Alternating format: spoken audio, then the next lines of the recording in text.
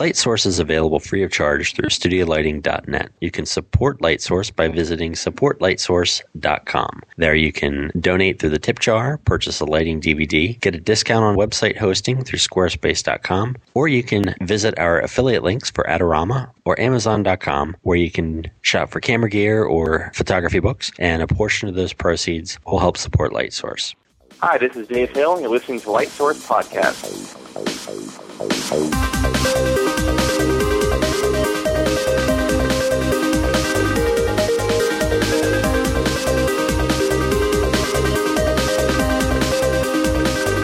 And welcome to episode 85 of LightSource, the official podcast of StudioLighting.net, the website introducing photographers to portrait and studio lighting equipment and techniques. I'm Bill Crawford, publisher.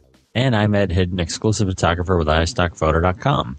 On today's episode, we have an interview with Dave Hill. He joins us again and talks to us a little bit about what's been going on since his last show. It's been, what did he say, a little bit over a year? Yep. And a big shift in Dave Hill style, so that's going to be cool.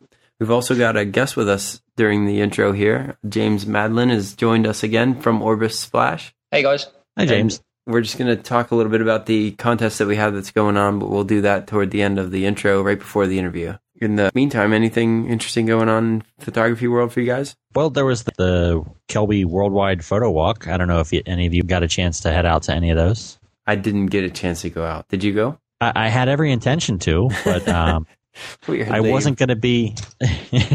I wanted to go to the one. There were like two of them or three of them in our local area here, but unfortunately, I was on vacation that week. Right. I was going to be in Hilton Head for the week, so I had tried to find the local one. The person that was organizing it had a problem with the website. He got locked out, and I think there were a couple people that had signed up for it, but the organizer wasn't able to get back in and post any updates as to what was actually going to go on. So it ended up not being a scheduled event, and then it ended up being our travel home day. So as a compromise, I got up early, ate breakfast, and went out by myself and had a photo walk. Nice. Yeah, that's kind of what I did. I shot that day, but I didn't get to go out and hang out with other photographers because of the way my schedule worked out. Still a very cool event, and there's a lot of really good images that came out of that too. A lot of fun was had. So do you guys post your photo walks to Flickr?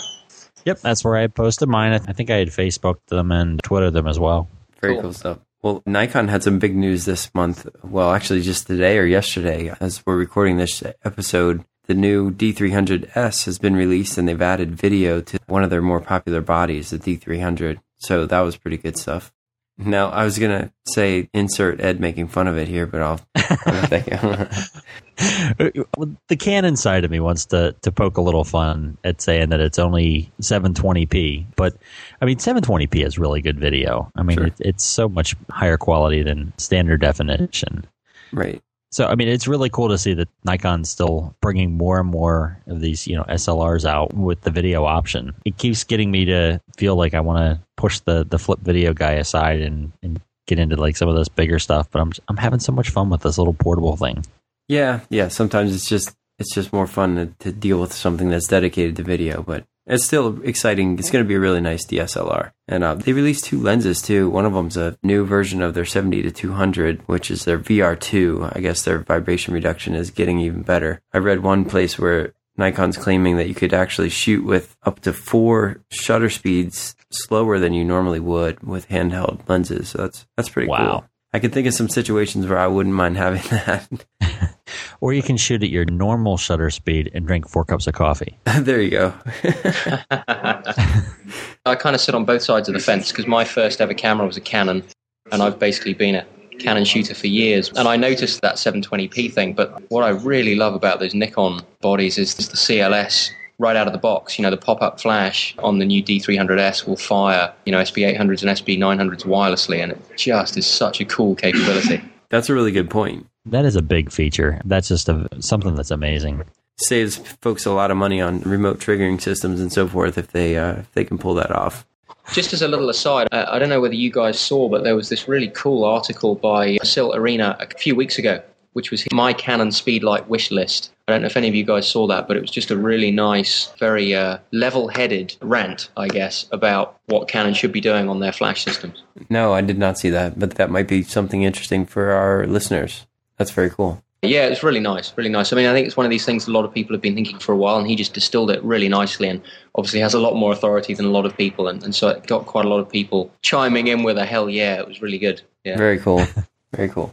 Well, just real quick, a couple of things that are going on the studiolighting.net side of things. One is we've been using our Twitter account in kind of a cool way. Last week, I tried it for the first time, and it looks like it's going to stick around, but we're doing Friday lighting deals. So each Friday, I'm going to scour the internet for the best deals on lighting equipment and stuff that can be used in the studio. And basically, every half hour or hour throughout the day, we're tweeting a new deal. So that's something, if you're not already a Twitter follower and you like to get deals on camera stuff, which we all do, that might be worth following us at twitter.com/studio lighting. Also, Mark Wallace is working on the next episode of Digital Photography 1-on-1, which is our video series on lighting and studio stuff, and Mark's doing an outstanding job with those.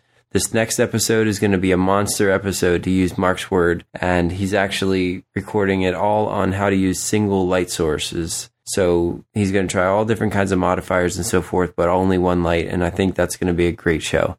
So keep your eye on that. Mark's also putting up little updates from his iPhone as they do the actual development of the episode. So that's something worth checking out at Snap Factory's website too. So James, is there any news on your side of things? Yeah, we've been getting a lot of emails from Orbis shooters over the last sort of 5 or 6 months, really, really keen for a couple of accessories.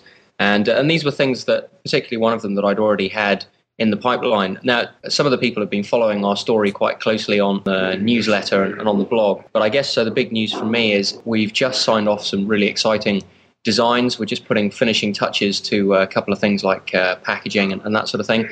And I'm about to pull the trigger on some manufacturing of something that a lot of Orbis shooters have been waiting for. So if you keep a close eye on the blog at orbisflash.com over the next 2 or 3 weeks, then we're just kind of gearing up for a little bit of an announcement, which should get some people quite excited.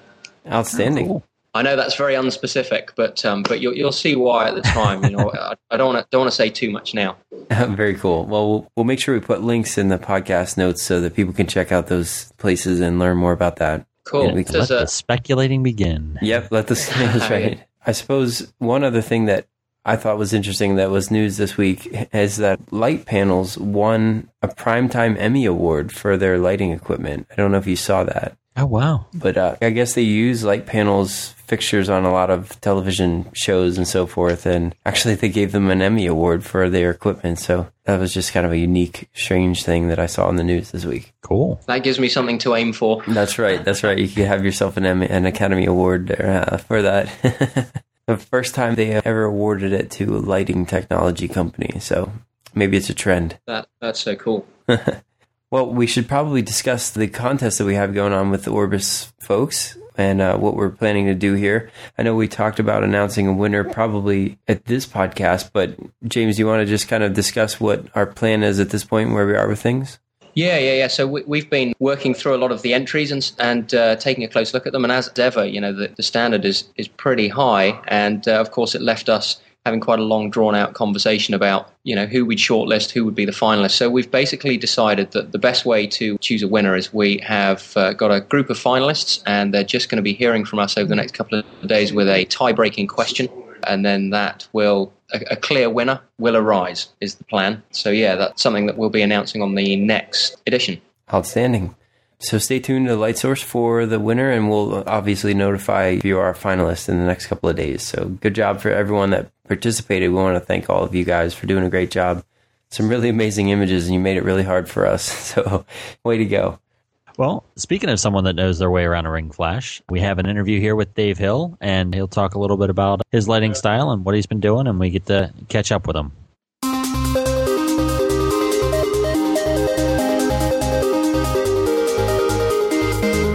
And on this edition of The Light Source, we have back with us previous guest, Dave Hill, one of our popular guests that we had on the show. And it's always great to talk to you, Dave. It's been a little bit since we spoke with you. What's been happening? Yeah, it's been, I guess, over a year. I've since moved to Los Angeles. I took 5 years in Nashville, and I'm finally done. So I'm back to Southern California. So that was the big change last year, and that was August. And since then, I guess I've been here trying to, kind of redefine my style and kind of get away from the Dave Hill effect, ironically.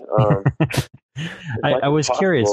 you're so well known for all these Flickr groups and, everyone kind of dissecting your style and stuff. Has that been the big push behind trying to like reinvent your style? I think from a personal level, yeah, it's just, I don't want to be associated with, sharpening and LucasArts and all that stuff and HDR. And I never did. And I think I was just kind of sick of that, It seems like it was so oversaturated that it felt like to get jobs and kind of redefine my style, that I would need to leave that behind and try to go a different direction as much as my clients would let me, It's always the case. But yeah, so that's kind of been my mission this year, I guess. So when you decide to make a change like that, where do you start? How do you go about doing that? I simply started shooting a lot of stuff with less light. Okay. I would just ditch the rear lights first of all on a lot of stuff, and just kind of, I love just focusing on the key light and kind of seeing where I could go with that, making that as cool and dramatic and a lot more offset than I used to as well. So yeah, lighting style was the first thing I just started to switch up a little bit. Just worrying about a big key light, less rear light, and kind of more simple setup, I guess. Has that been challenging, or have you enjoyed it?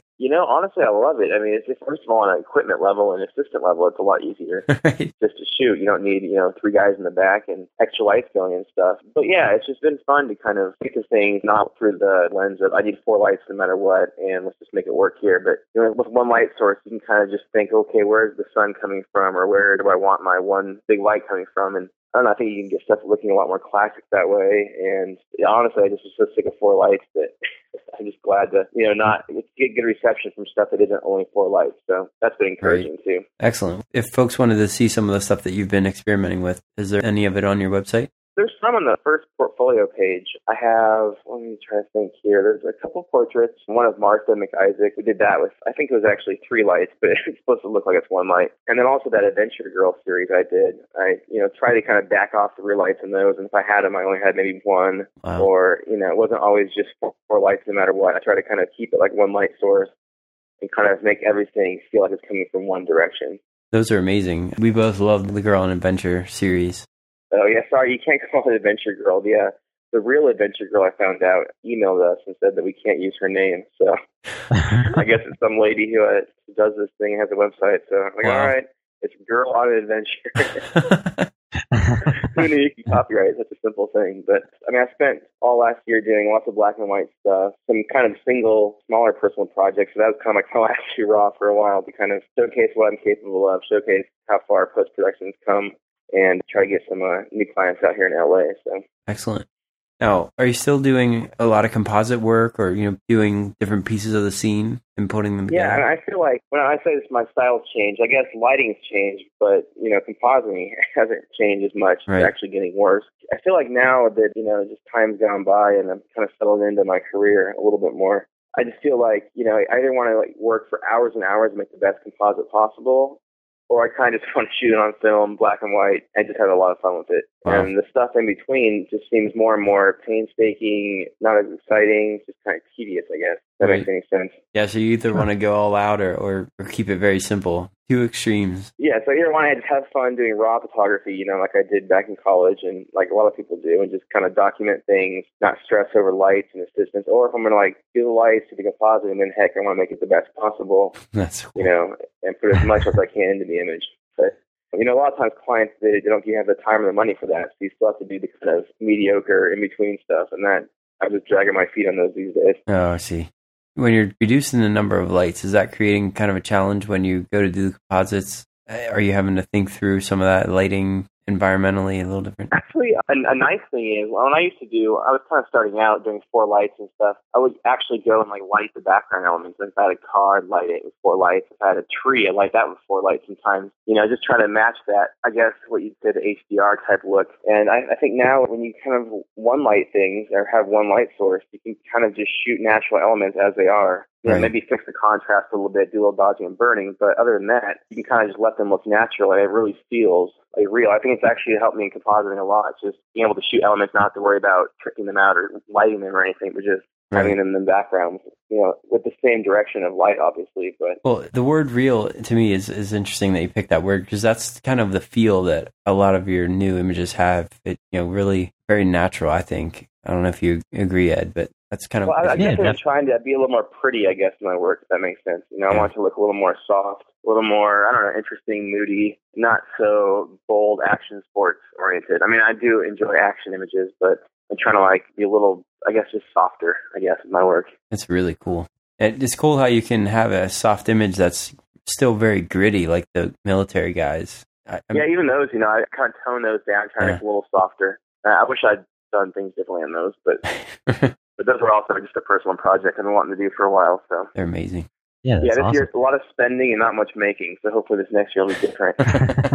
Well, while you're talking about budgets and stuff, when you do, like, for instance, say this Modern Warfare series on your website, how much do you put into a shoot like this? Do you invest several thousands of dollars? And, I mean, do you hire models? This year I've done 3 or 4 like that, and the Desert Storm or whatever you call it, the Modern Warfare and the Adventure series were definitely the most expensive. But for those, the Modern Warfare, I got some friends who, you know, work for free. All the costumes I had to buy just straight out of my pocket. So that wasn't cheap or anything. Wow. And locations and stuff, I just got stuff from the desert. We shot out in the Mojave, so that was free. So mainly that one was just paying for everybody's meals, paying some assistants, and paying for the costumes, which did add up. And, you know, when you're stressed on money, the last thing you want to do is spend money to shoot pictures. But when you want to shoot what you want to shoot, it's kind of the only way to do it, really. That's wild. The Adventure Girl stuff, that was a ton of fun because for me, it was the girl on adventure stuff. Adventure Girl, if you're listening to this, I'm sorry. I'm so sorry. Don't get it confused at all. Adventure Female. There we go.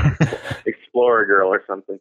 I was just going to say, with that series, it was the first time I got a chance to kind of utilize Los Angeles' huge warehouses of props and costumes and stuff. Pretty close to me in North Hollywood, there's 3 or 4 big prop houses, so I got to kind of scour those for hours on end, just be overwhelmed by awesome things to use in pictures, and kind of got a lot of my ideas and brainstorming from just walking the aisles, you know, and kind of perusing what's available and stuff.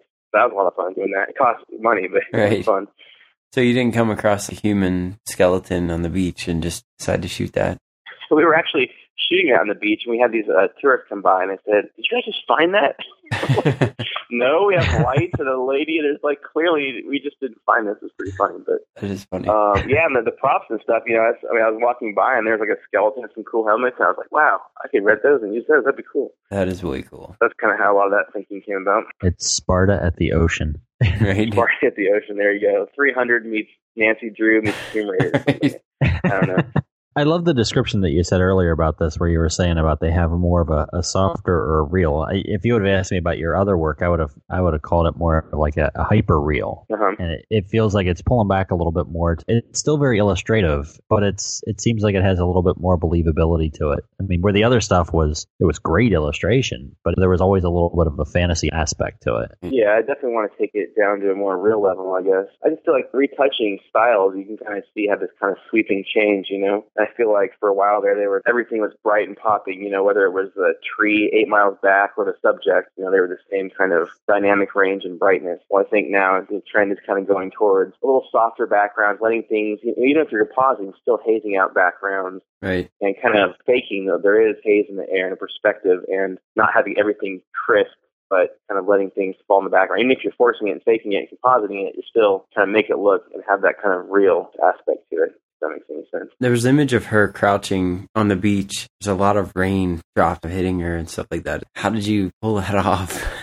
That was actually an afterthought. I've never done a rain shot before, and we shot it in broad daylight, and I was kind of adding some clouds and kind of getting an overall feel for it while I was putting it together. And I just thought, you know, it needs something else. It was too bright and just wasn't ominous enough. So I kind of threw a quick, you know, rain effect on and loved it. I was like, dang, that's it. Perfect. So looks really good. I kind of spent more time creating the drops and did them painting them one by one, and kind of put some motion blur on them and made different layers of them and stuff. But very intricate work. It's amazing. Yeah, I just had a ton of fun. It was great to, you know, not do any paid work for about a month and just spend nonstop on my desk day after day, going back and forth and kind of adding more and more and more and just building them out, you know. Most of the creativity kind of went into it after we shot it. Wow. You know, putting castles in and lightning and rain, all that stuff was thought of afterwards. I keep looking at it. I see things deeper each time. There's birds in the background on the rocks and stuff. It's just really deep image. Yeah, the nice thing was those birds were actually on the rock when we shot them. That's great. They were a freebie right there. Nice. And the lightning was from Arizona once a couple years ago. So wow. Glad to use that finally. It's funny as you're saying this, Bill. I'm just thinking to myself that, you know, like, this is something I'd love to have on my wall and just kind of like check out every now and then and see. Is there any chance that some of this personal work would turn into like poster series or something like that. I thought about doing like a gallery show with this girl on an adventure. I considered it, and then I kind of got lazy and didn't do it, and I kind of wish I had. But I did some promo cards with these images of the whole series. I sent those out around, so I'm having some decent response from that so far. But gallery of posters would be awesome. I'd love to do more movie poster type things as well with this. So I definitely think this stuff gets me excited. This is the direction of photography I just love. Telling stories, getting to work on exactly what I want to do, and not have to just pay the bills week after week after week with just random stuff. Right. I think a lot of people can connect with that. And once you get into the grind of whatever it is that you shoot all the time, and you kind of yearn for the creative side of things, this just looks like so much fun. Do you use a Syntec tablet and so forth when you're working on this stuff? Or? Actually, I bought a Syntec. Those are the ones you look at. You can see on your... Yeah. You can draw on them pretty much. Yeah, I bought the small one last year, and I didn't like it at all, actually. I was pretty unimpressed. Have you guys tried it at all? No. That's why I was wondering if you use that at all. Or I've dabbled with one, but I've never really gotten to spend too much time with it. I like my regular Wacom tablet. The pen tablet. I use a regular tablet, and I love it. That's pretty much my best friend. But the Cintiq, I tried it. They had some good reviews online, and everyone was loving it. So I tried it, and first of all, I couldn't stand having to have two monitors set up. So all my Photoshop tools either had to be on a different monitor, or they were on that screen really small. Oh, right. That was kind of a pain, which you never think about. Two monitors, I don't like two monitors too much. And having to go look up and then down, up and down, over and over again, just got me a headache instantly. And the second thing I didn't like was when you're painting and you're kind of, doing details, your pen is actually over the detail you're painting. So you try to do a fine increment detail, and you're like, I can't even see my pen's over it. So I don't know. It doesn't bother me at all looking at the screen than using the pen below. So I went back to that, and I'm glad I did. Very cool. Let's take a couple minutes and just talk about the black and white stuff that you've been doing, because to me, it's like you said, it's a really big swing in the other direction, and kind of all the stuff under your personal tab just looks completely naturally lit and just good old fashioned camera plus subject stuff. Is that pretty much what this stuff is all about? Yeah, I'd say about 3 years ago, maybe 4 years ago, I got myself a Leica. I've always kind of dreamed about getting one, and there was one for sale in Nashville, so I decided to go for it. And since then, it's been building more and more. But back in the days when I was working at student newspapers and stuff, we used them all the time and did lots of darkroom developing. That's kind of where I got my start, and I just hadn't done too much of that in the recent years. So when I got that Leica and started shooting for fun, it just kind of reminded me of the way I loved and kind of fell in love with photography in the first place. Just being able to go there with the subject of downtown Nashville and shoot for 2 hours and have a blast, not worry about lights, not worry about anything, just the camera and the subject and me and him, and that was it. So I guess it's kind of just a throwback to what I used to love about photography. And honestly, I haven't really got any jobs doing this yet, so it's kind of an experiment, I guess, to see if I can actually get some work with this style. Okay. So when you put books out and put books together for clients and so forth, are you sort of mixing it up, or how are you presenting yourself in that way now? I guess it's a good question. So far, I just actually made new portfolios when this new website went up about a month ago, and they were all digital, all color, all composite stuff. And I think my photo rep, my agent, I think she sees that my real value right now to clients that's easy to sell is the composite digital stuff. And I get that, it makes sense to me. But this stuff so far I haven't used at all to market. I haven't made a portfolio of it. I haven't sent any promos out. It's just kind of on my website, and that's it so far. Okay. I guess I don't have much confidence in it yet. And, there's so many greats out there who've been shooting black and white forever, and that's all they do. And I don't know. I guess I don't have the confidence yet to do it, but I guess I plan to soon. Yeah, I was going to say that. I just haven't done much with it yet. Some of these images are just really inspiring to me. I mean, just the simplicity of it and just removing the color and everything. You're really good at this. Well, thanks. I appreciate it. Yeah, it is fun. It's fun not having color. Honestly, you don't have to worry about color corrections or anything. It's just the shape and composition is so important in black and white, and that's about it, It's very fun and liberating in a way. It frees you up, and bringing it on travels, you don't have to shoot 100,000 images on a trip to Europe. You can just shoot 10, 15 rolls of, one frame every place you go, and it's a lot of fun. That's cool. But yeah, I don't know. We'll see if I get the confidence to actually use this stuff and market it. Right. But so far I haven't, but I kind of hope I will. How is your workflow different with these images than with your normal stuff? I mean, I'm assuming it's a lot different. Do you end up doing any stuff in the digital realm, or do you mostly play? Yeah, I have a Nikon, it's a cool scan. I guess it's called the 9000 medium format scanner. And so I'll take the film to the lab. They give me back CDs, and they'll give you rolls of film uncut. And from there, I'll input the CDs. I did shoot 1 or 2 assignments on black and white so far. So I'll import the CDs, give the client, the same kind of galleries I would if I shot digitally. And then when they select the pictures they want, I'll just scan them in, do basic zips, that kind of stuff, do maybe levels, something like that. And that's pretty much it. So it's a very simple, procedure, except for the scanning part. Right. It actually, the funny thing is, I wouldn't say it's any quicker than basic digital photography, though. Definitely takes time to scan it and take out the dust and all that kind of stuff. So. Oh, right. So it's a different kind definitely not like quicker. It's just a different time, different thing to spend time on, really. Right. But yeah, overall, obviously it's easier to scan and do levels than it is a composite. So. Are you doing most of your adjustments in any particular software, Lightroom, or have you I still just use Bridge and Photoshop. I use nothing else. No third-party anything. Yeah, especially this black and white stuff. It's just literally maybe curves, levels, save it, sharpen it, export it. Nice. So yeah, it's fun. I honestly, if I could just take a break from color for like a year, it'd be amazing. I'd totally do it. But I don't think that's gonna happen. living on the street is my life. Like so. You and your camera. You see a bum with like 4 rolls of film and a camera, their life, and that's me. That's and some kid walks by with a digital SLR and goes, "Dude, what crap, man! You could have shot digital. You'd have a house still." Nah. I go, "Do you know who that is? That's Steve Hill, man." Yeah. We're talking about some of your black and white stuff. In your personal work, you also have a really cool landscape series. Now, that's a bit different than what I'm used to seeing from you, but it's very cool. It looks like you've been to some amazing places to shoot. Yeah, mainly just travels. My honeymoon, I went to a bunch of places in Europe. Then we got to go back a year later to Ireland to shoot a band. So those are mainly from that, and then just deserts around here in California. Tons of deserts here. So I've been loving shooting the Mojave and stuff like that. Nice. Yeah, landscapes are just, that's about as personal as it gets for me. I don't plan on booking any landscape shoots, so I wouldn't mind it. But right. I'm not, wait for the calls from the outdoor magazines or anything. Well, I mean, do you think that, with some of your compositing work and stuff like that, do you think that you see yourself, building this collection as, stuff that might possibly show up somewhere else down the road? Well, the nice thing about the landscapes I shoot they're all black and white, so I kind of, I'm stuck with just enjoying the photo, not using it for a color composite. Yeah, I was just curious if you thought this is something that you might kind of be building as a collection to use as possible use later. That's a love-hate thing. I went on my honeymoon, and actually, I just took I just told myself, if I bring digital, it's going to wreck it. Forget it. I'm not going to look at every location as, how can I rate this in my photo work later? Honestly, that's how I look at it. And so I didn't shoot any digital and had a great time. I didn't come home regretting, every place I didn't have a digital. Well, then I went to Ireland and brought my digital camera because I had to shoot there. I ended up, shooting 2,000 frames or something a day, ridiculous, just, bracketing every place, shooting panoramas at every single site. I just went crazy, my wife's sitting in the car like, okay. And, honestly, it wasn't as fun to be there, but then the dang of it all is that you come back and, thank goodness for this Adventure Girl series. I had Ireland, so they were climbing the cliffs, and I got to use all those cool cliffs and the sheep and all that stuff because I had my digital there. So, all right. It's kind of it wrecks your trip, but later it's great to have. You're right. So I don't know. It's a tough call.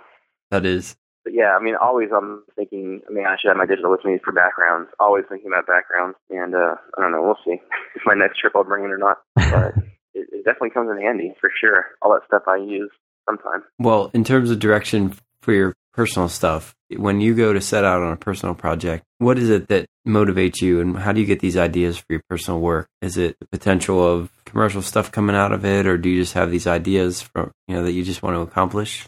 Kind of both. It's funny. My photo rep and I usually talk about what I'm missing in the portfolio, what clients said, we'd like to see this, then we can trust them with this kind of shot. So last year I shot this girl who was on this track. I guess a track, not a field, but a track, asphalt. And we shot that because, we talked about how I just don't have many sports. Lots of guys are getting huge sport gigs. So I pretty much went out there just for a specific purpose to get a sport shot with a girl, which I don't have many girls either. So, that kind of image is very specific for a purpose. Right. The war stuff as well. We got clients asking if we have any war images. We said, no, we have cowboys. And I said, well, that doesn't help us. We need actually guys in uniforms, to show our clients. So went out there and shot the war things. It was definitely I can kind of do it how I wanted to, but we definitely did those with a purpose to kind of show the video games and, Army, stuff like that. That makes sense. And then the last one, the Adventure Girl one, it's kind of funny how it started out. My rep says, you need some more like, just more sexy pinup type stuff. And it's not me, Right. I just don't really do that kind of thing. And so I think she said something like, well, what if you had like a girl in these typewriters, looking all sexy? And I thought, I could do something with that. I kind of like the, almost like Saving Private Ryan, 1940s feel of that. And so All right. I kind of started planning this shoot together, getting the typewriter, getting some of the props. And then the more I thought about it, we actually booked the model first. And she was a little younger than we were hoping for, but turned out to be awesome. Then I just kind of started thinking, well, while I'm at it, I could shoot this whole series, I just watched Tomb Raider, so I was like, Adventure Girl, whatever. And so then it was turned in from, she wanted a pinup girl looking sexy next to her office desk, and we got, totally non-sexy, but I guess sexy a little bit, but pretty much, naive young girl on an adventure. So Amazing. But she ended up loving it, of course, and now we're using it to promote the heck out of this stuff. But it's just kind of funny how the original thought was so different than what it ended up being. Right. So yeah, that's kind of the thought behind those personal projects, I guess. That's great. That makes sense. Do you have more things in mind that you're going after? I've really, since I've been in LA, I want to hit the, TV stuff a lot. I just see poster after poster for new TV shows look just awful. And like, who the heck are they hiring for this stuff, Not to be vain, but heck, I can at least do that good. And so I really want to, do more celebrity stuff. I've kind of given up hope for Vanity Fairs, Vogue, that kind of stuff. So I really, I just want to push, big advertising campaigns, whether it's movies, TV posters, big products, that kind of stuff. So Excellent. Kind of what we're at least hoping for right now. I guess you had to find a whole new crew and everything when you moved to LA? Yeah, that was actually kind of tough too, because I had a group of guys in Nashville who were crew/best friends in a way, Right. So coming out here I had a couple people I knew, word of mouth, people in Nashville, a couple of random people I found online, but I'm slowly building people out here that I trust and can work with, and it's definitely I thought it'd be a lot quicker than it has been, but it's good. We have a little group here that gets together now when we shoot, and we have fun, so I can't complain. Excellent. Have you found the market to be a lot different there in terms of finding a rep and doing all that kind of stuff? Well, I have the same rep as I had in Nashville, so that hasn't changed at all. Luckily, she's pretty much down the street. She's in North Hollywood, the Universal City area. Yeah, I found out how small Nashville really was when I moved out here. Because I thought, I shot a lot of, record labels there that were based in Nashville, and even some labels out of town, but kind of used me because I was a Nashville guy. When I came out here, it's like, well, he's gone, so we'll use someone else in Nashville and not hire him anymore. So yeah, I definitely pretty much lost every Nashville client I had in a way. And I've had to really rework and have meetings out here with people and kind of build relationships out here that I honestly didn't think I would have to do so soon. So right. Wow. That was kind of a surprise. I guess you take clients for granted sometimes, you think, well, they love me, they'll use me wherever I am. It's not the case sometimes. Yeah, that's a good point. It's been really cool catching back up with you. Got some amazing stuff as usual, and it's been fun looking through the new website. And you still have all the behind-the-scenes videos, which we know that our listeners love. So that's... Yeah, I like to do that for fans, and I know people like that. So I kind of tried to leave all the other ones up there. And there's a couple of videos on there of shoots you'll probably never see the finals of, just because the video is way cooler than the shoot ever was. Oh, that's funny. It's really cool to watch you guys work, and it really does give insight into how you go about setting up all your equipment and so forth. So thanks for doing that. Keep it up. Yeah, no problem. I'll try to keep it up. It takes a little bit of time to edit, but usually I try to do it on the airplane or something. So. Well, hey, man, thanks. It's great catching back up with you. Yeah, no problem. Thanks, guys, for calling me and talking.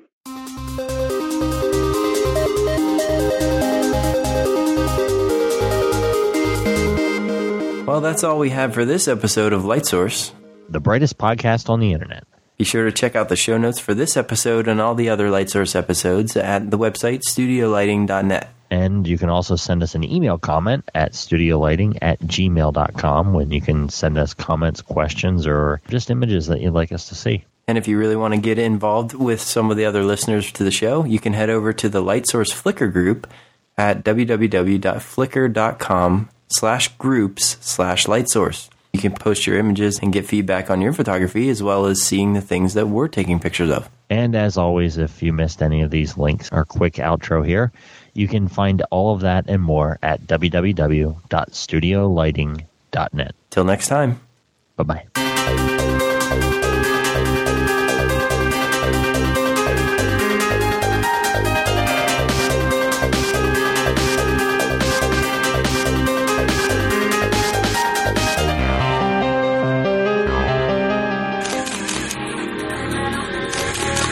Check out this show and more great photography podcasts at photocastnetwork.com. photocastnetwork.com